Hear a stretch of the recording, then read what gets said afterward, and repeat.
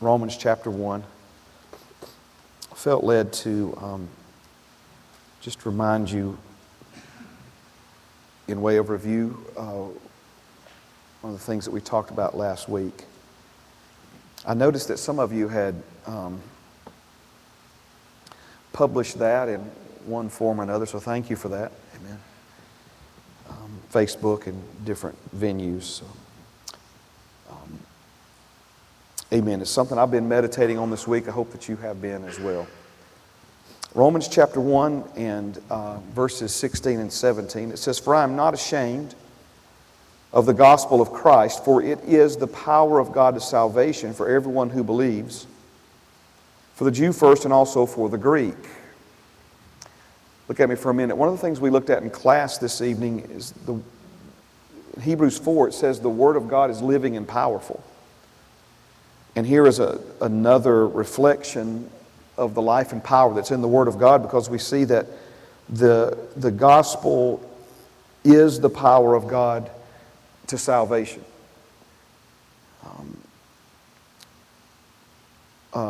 Myself and Pastor Mark and my mom, we were having a conversation on Monday, and of course Pastor Mark has so much more experience in preaching the gospel, in crusade evangelism, things of that nature. But one of the things that he was explaining is that you put that message out there, and then there's power in that message. He had even said, like, sometimes he would preach the gospel and he wasn't even sure that people were listening, and all of a sudden, boom, just the Holy Spirit just arrests them and draws them to that salvation experience. So we need to have confidence in the message that we've been given to share with other people. And there's power of God to salvation for everyone who believes, for the Jew first and also for the Greek. So if I could, just real quick, when we talk about the power of God to salvation, clearly he's saying the power to change a person, to affect a new birth, and to make them a new creation. But we also see that within the Word of God, there is the persuasive power of God. We know that the Holy Spirit, according to Jesus, has come to convict, but that word convict there might be better translated convince. Convince. The Holy Spirit is the great convincer of mankind.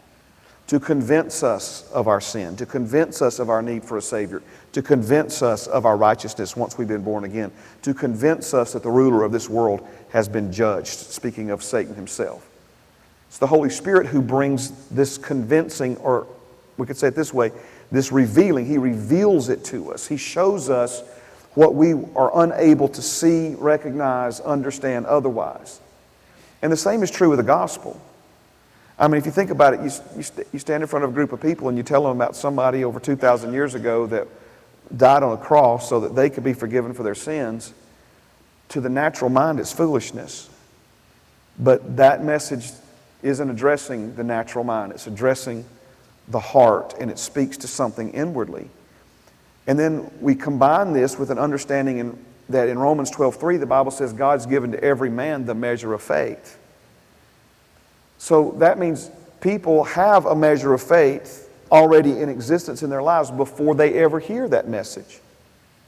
And so that message reacts with that faith inside of them, and of course sets the stage for them to be born again and to become citizens of the kingdom, to become sons and daughters of God.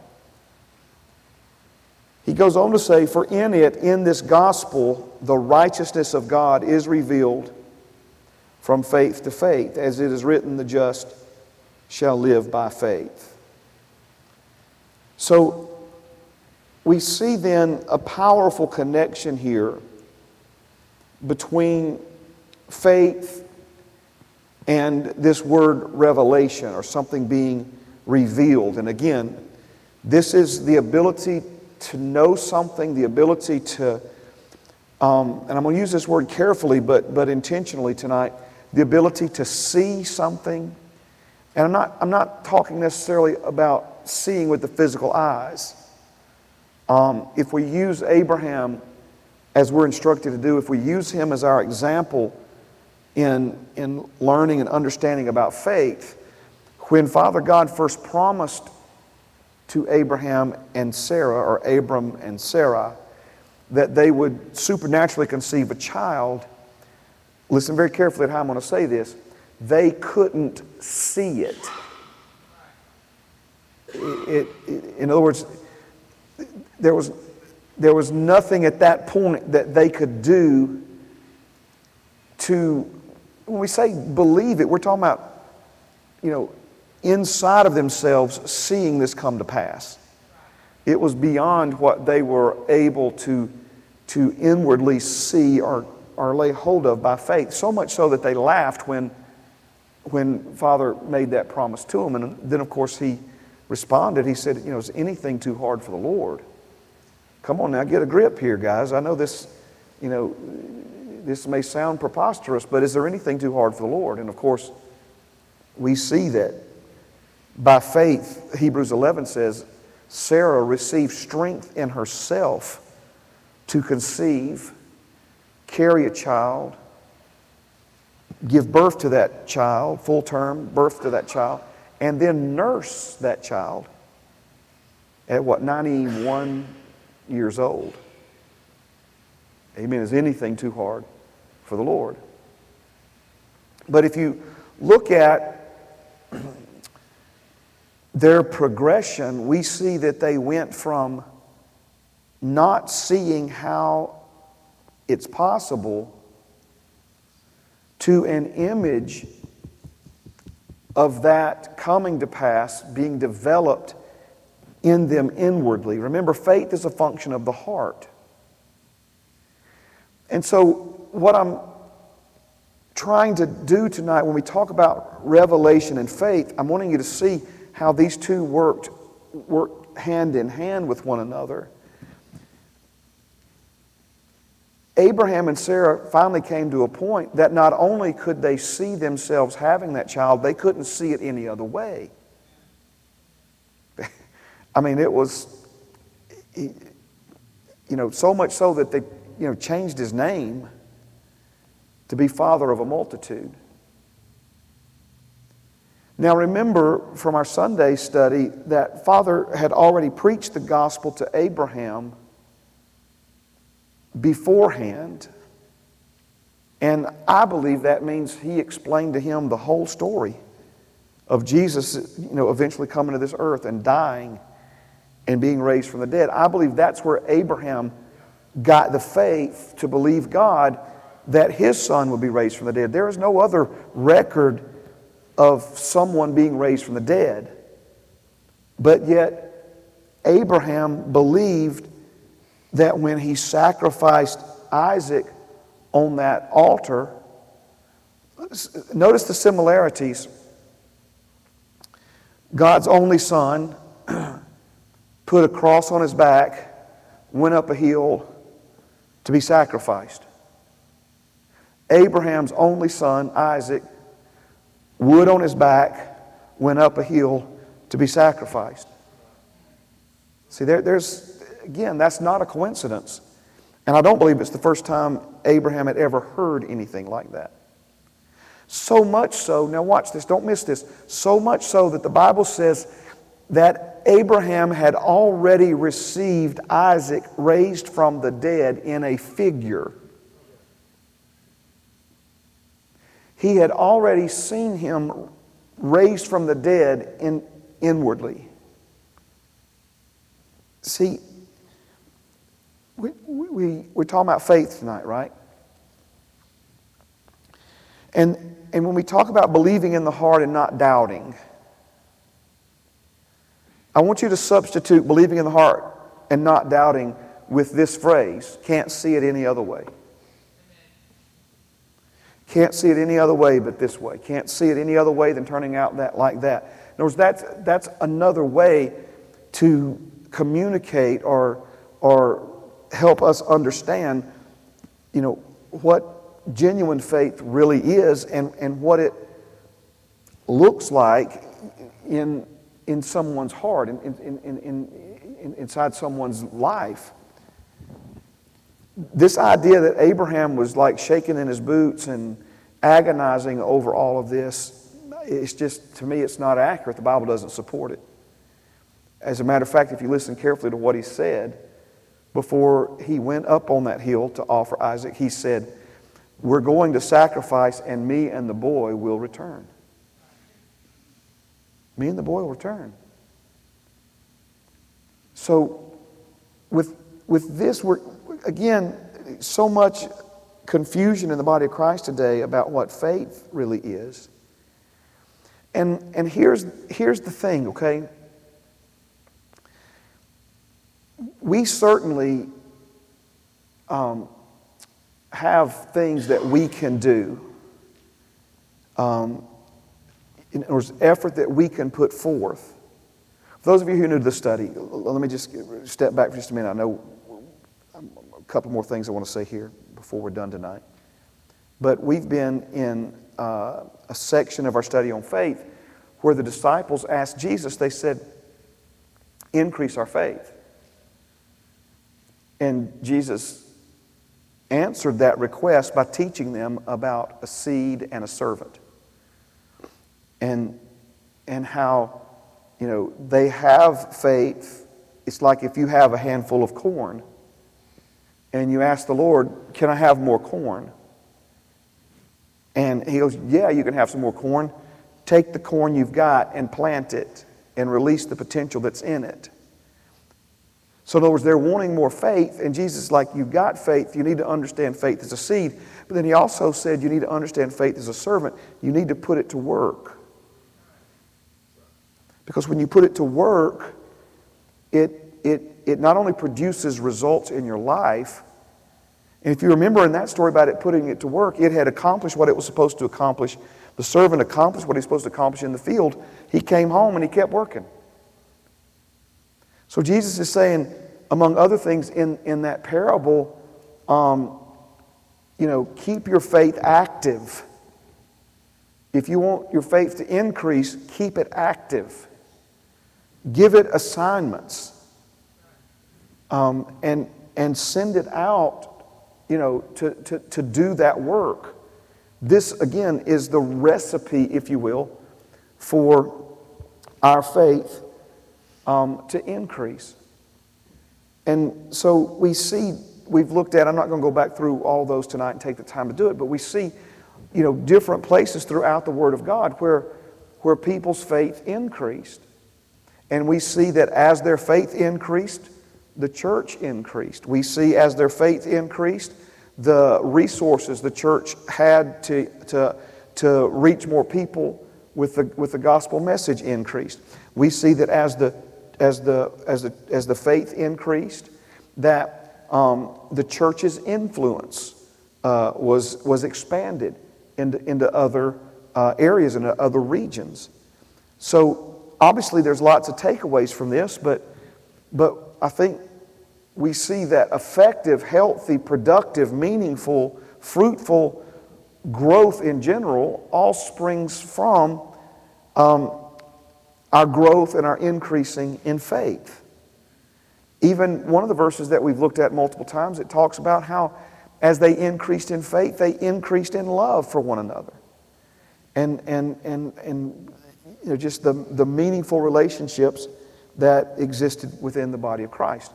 So I don't want to, this is not one of those either or, it's both and. The Bible says we can pray in the Spirit and build ourselves up in faith. The Bible says faith by hearing, hearing by the Word of God. So listening to the anointed Word of God spoken in our lives will help awaken and arouse and strengthen our faith. The Bible says faith without works is dead. And so we can exercise our faith, and all of these things will help our faith grow. But we can't leave out this vital piece right here, and it's this piece of revelation. In other words, I'm talking about the Holy Spirit helping you and me tear down wrong images on the inside of us, and Him then in return building new ones in our lives. where we begin to see ourselves as successful. We begin to see ourselves as men and women that have influence. We begin to see ourselves as being able to do more and give more for the kingdom. So again, it's changing that inward image.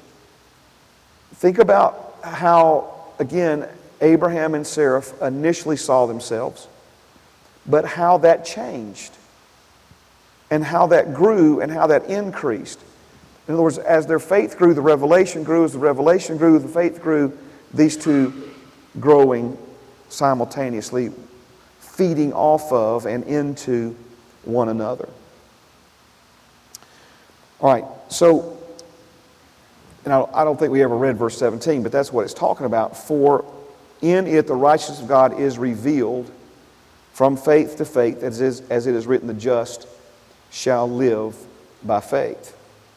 All right, now verse 17 from the Amplified, it says, for in the gospel a righteousness which God ascribes is revealed, both springing from faith and leading to faith. So let's start with springing from. In other words, if it springs forth from faith, this is talking about a beginning point. Think of it like a plant and how that plant springs forth. It starts to come up. It starts to develop. Okay? So, springing from faith and then leading to faith. The parentheses, and this is what I didn't have access to last Wednesday evening, so I wanted to put it up and show it to you tonight. Disclosed through the way of faith that arouses to more faith. So, if you're not seeing anything else tonight, I want you to see that he's talking about increase here, and the increase coming through our operating in faith. And as we step out and do that, the Holy Spirit then reveals more to us. Let me see if I can put a practical application on this, because I'm not just trying to talk in theories and concepts tonight. There's a practical application here. And it goes back to increase our faith. And Jesus says, plant your faith. Right? Because it's only when we take the faith that we have and we step out on it, right, that we put ourselves in a position to have something revealed to us that has not yet been revealed to us. This time a year ago, roughly, we were talking about bluebirds in my backyard, and how the Lord challenged me. The Lord challenged me to believe Him for bluebirds in the backyard. And then, Sister Pam took the photographs of those bluebirds. Well, the other morning my phone dings, and guess what? They're back. Amen. Okay? So, but now watch. Pardon the personal example, I'm just trying to show you. In stepping out and believing God for bluebirds to come to my backyard, right?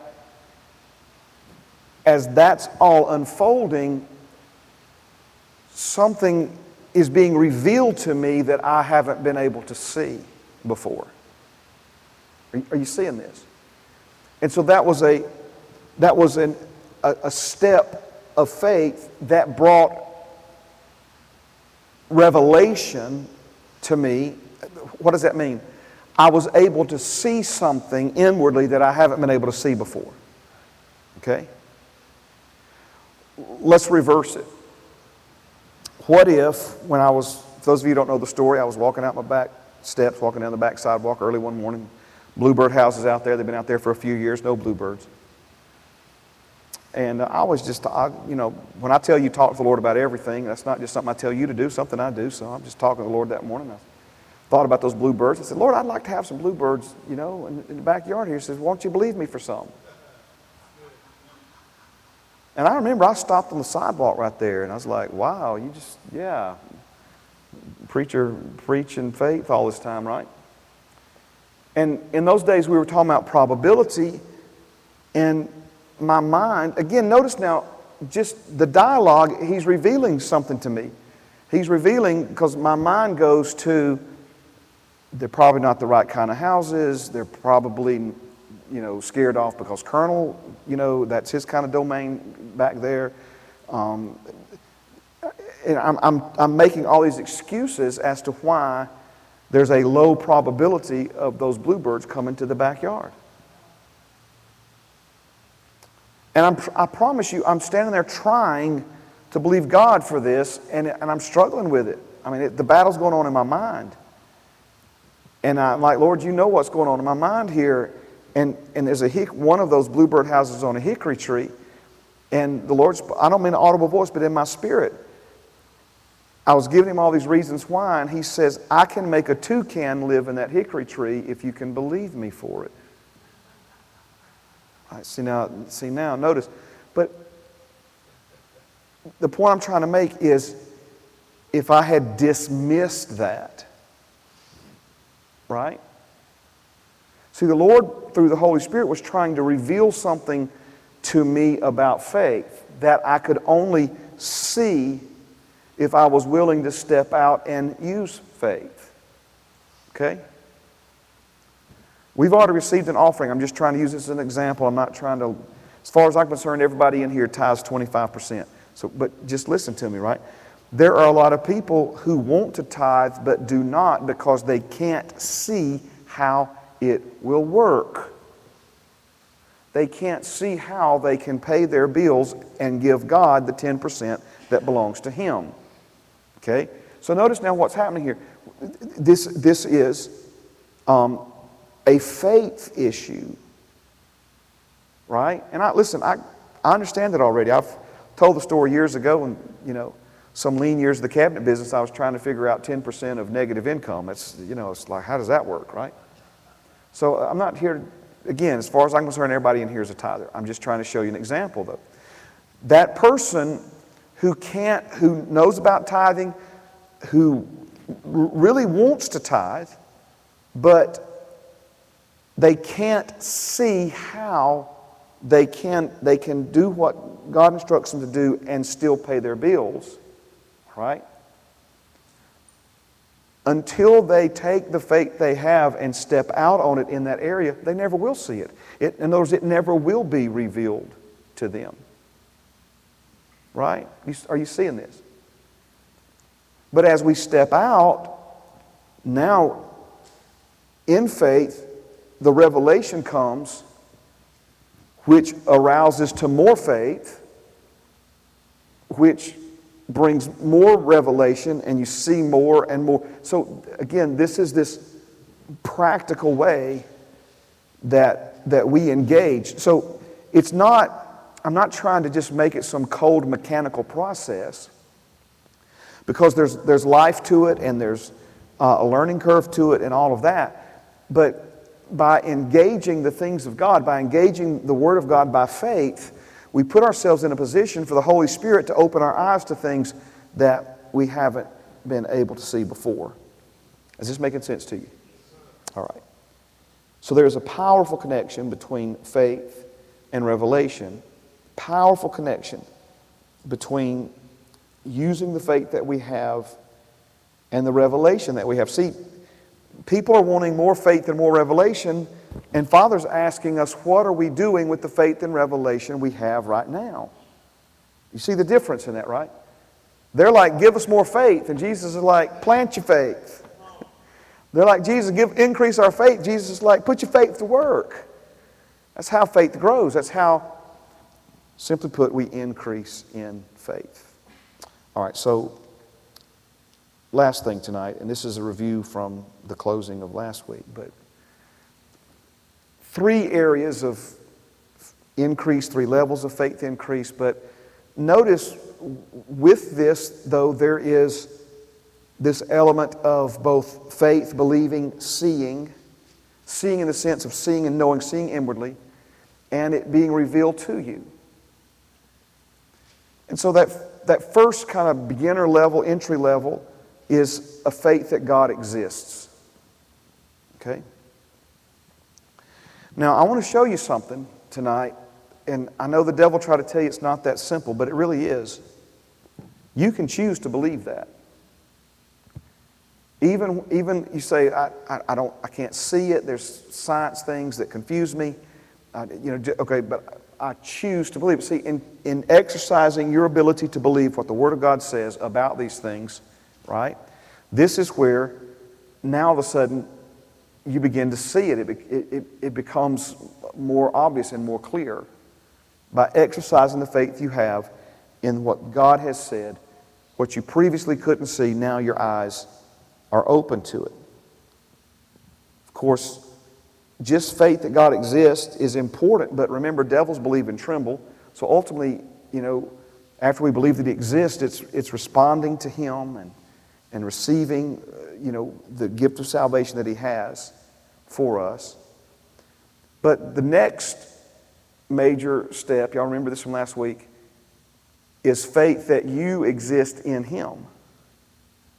In Him we live and move and have our being. So it's not just that He exists, but we're going from this basic belief and revelation, faith and revelation, that God exists, to faith and revelation. It's revealed to you where you literally see yourself in Him. Oh, man. It's so important right there.